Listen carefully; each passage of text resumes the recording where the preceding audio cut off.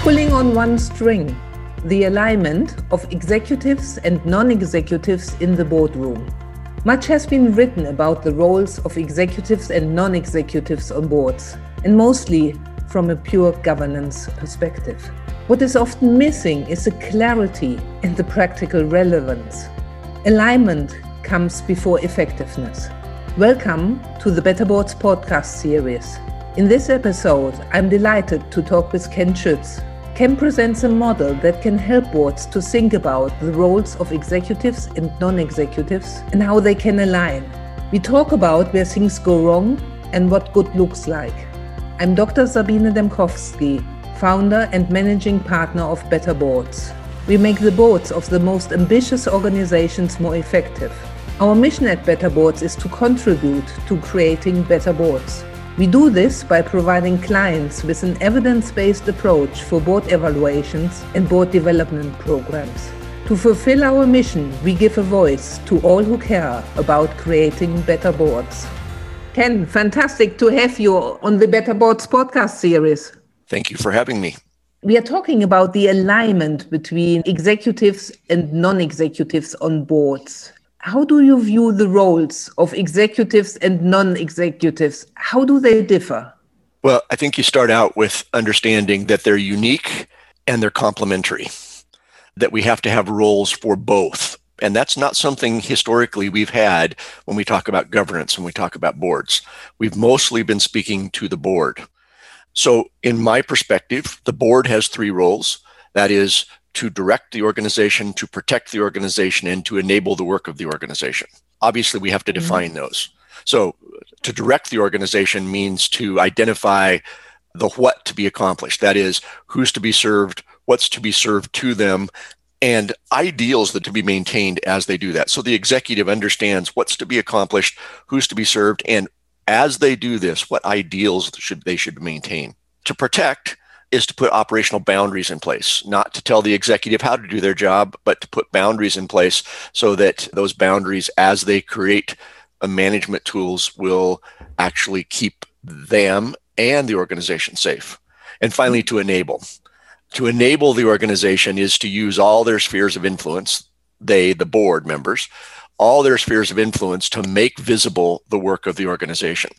And as they make that visible, to be listening for the talents and resources that those that they speak with have, and how those talents and resources might help this organization, the organization of which they're a board member, actually accomplish their work. Sometimes that's influence, and sometimes that's relationships, sometimes that's new clients. Who knows what that is? But it's the board's role to use that. So the executive's role on the other side are to lead, to manage, and to accomplish. To lead is to think about understanding what the board has directed them to do, and to now build 3 to 5 year plans and the budgets that support those to accomplish this work. What's it going to take to do that? What's operationally, what is it going to take to do that? The second role is to manage. In modern leadership, we understand there's a difference between leading and managing, but often we don't compare and contrast those. So now we say that the board's role is both to lead, think about the future, and to manage in the now, create all the policies and procedures, operational policies and procedures that are required to actually get the work done, to guide the work of the staff, to guide the work of volunteers if there are volunteers, and to make sure that the work is done. And finally, to accomplish. It is their job to accomplish the work of the organization.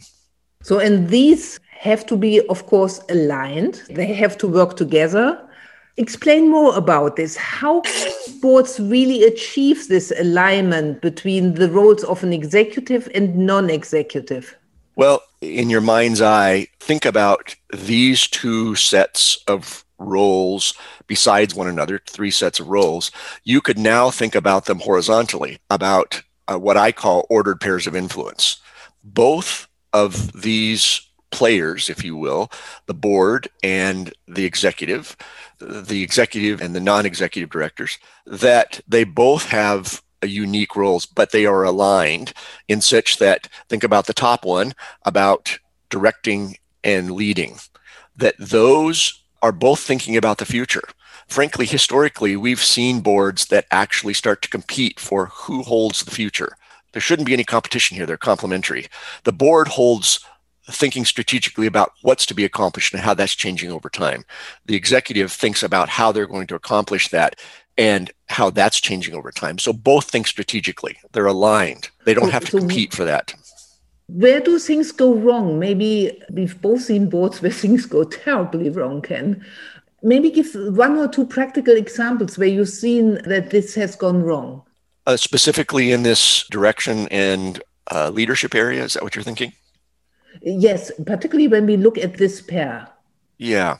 In this pair, we get to that point where historically people come in these roles and they have predetermined, here's what I'm supposed to be doing. I'm supposed to be owning the future of this. And so the board member actually takes on not just thinking about strategically what's to be accomplished, but they end up moving over into the how. I was talking with a pair of the chair of the board and an executive in the last week, and a particular challenge had come up in terms of office space. And immediately the board member went into planning how they were going to change office space, what needed to be done. And we're very well intentioned, but they had moved over into the space of the executive. And the executive privately talked about how they confused them, but they didn't have this framework to know that really that they, in a very well-intentioned way, had moved into the wrong place. Okay, let's move on to the second one, to the second pair. Yeah, the second pair is about the day-to-day. So the board speaks to the day-to-day by protecting that. Here are the things like managing risk and managing people and managing programs, managing money. In all of those areas, the board creates protective boundaries that says don't go beyond these. Frankly, boards have been thinking about this for a long time, but originally, when these ideas came out 40 years ago, they didn't include some of the things that need to be protected today. Think about IT security. 40 years ago, IT security was not on the radar screen, a need that needed to be protected. Now, how does the board speak into that? So the board speaking into that and saying, executive, don't go outside these bounds. And the executive now actually engaging, creating operational policies and then engaging the resources they need to engage to actually implement things like IT security or industrial security. So they are aligned, that the board doesn't tell them how to do it. The board says, here are boundaries not to go beyond. Again, what have you seen to go terribly wrong? Yeah, again, well-intentioned board members that don't stop at the boundaries. Even if they've created boundaries, they can't almost stop themselves. That's one side. The other side that I would say is maybe even almost more prevalent is an executive that has sort of failed, if you will, to step up to the management of this, that they either don't know how to or they don't see it as a priority. More often, they don't know how to. They're not wired to do that. And it becomes an open space. I often talk about this as an ecosystem. Thinking about how ecosystems get damaged is when either something's supposed to be is there that's not supposed to be there, or something is missing. In this case, when the executive isn't stepping up to appropriately manage in an area, there's a vacuum, and the board can often get sucked into actually managing this, which ends up long-term being damaging because the board really isn't positioned to manage that. And if they manage it, sometimes the executive will just let that happen. And then long-term, because board members change, long-term, the organization is at risk. Absolutely. I've seen this very often, of course, particularly with people who switch into the board roles, or people who have been executives, powerful executives, who then start the next phase of their career.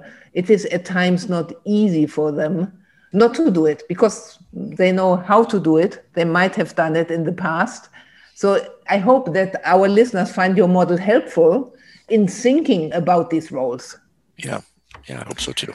And what is the third pair? Yeah, the third pair is something that really hasn't existed in governance frameworks up to this point. And that is a do role for the board as well as a do role for the executive. The executive always has had this, here's what I do, and that is to accomplish this work. But board members have, frankly, never had a defined do role. In fact, they had roles, what they should be doing when they were in the boardroom.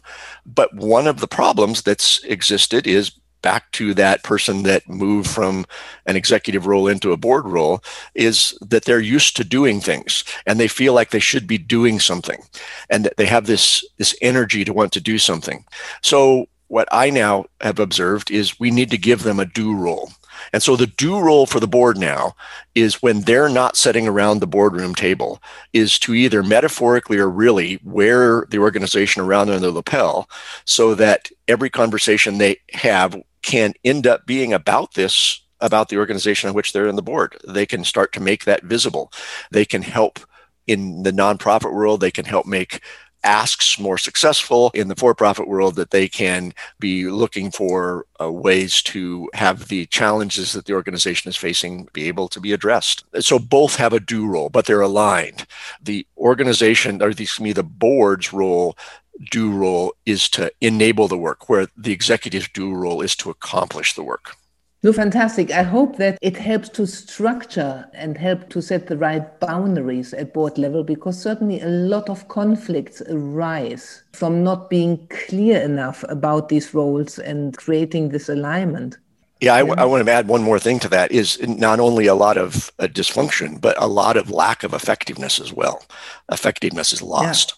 So let's talk about the bright side of it. Let's look what really good looks like. If we go again through the pairs you created, what does good really look like, and what makes it then so good?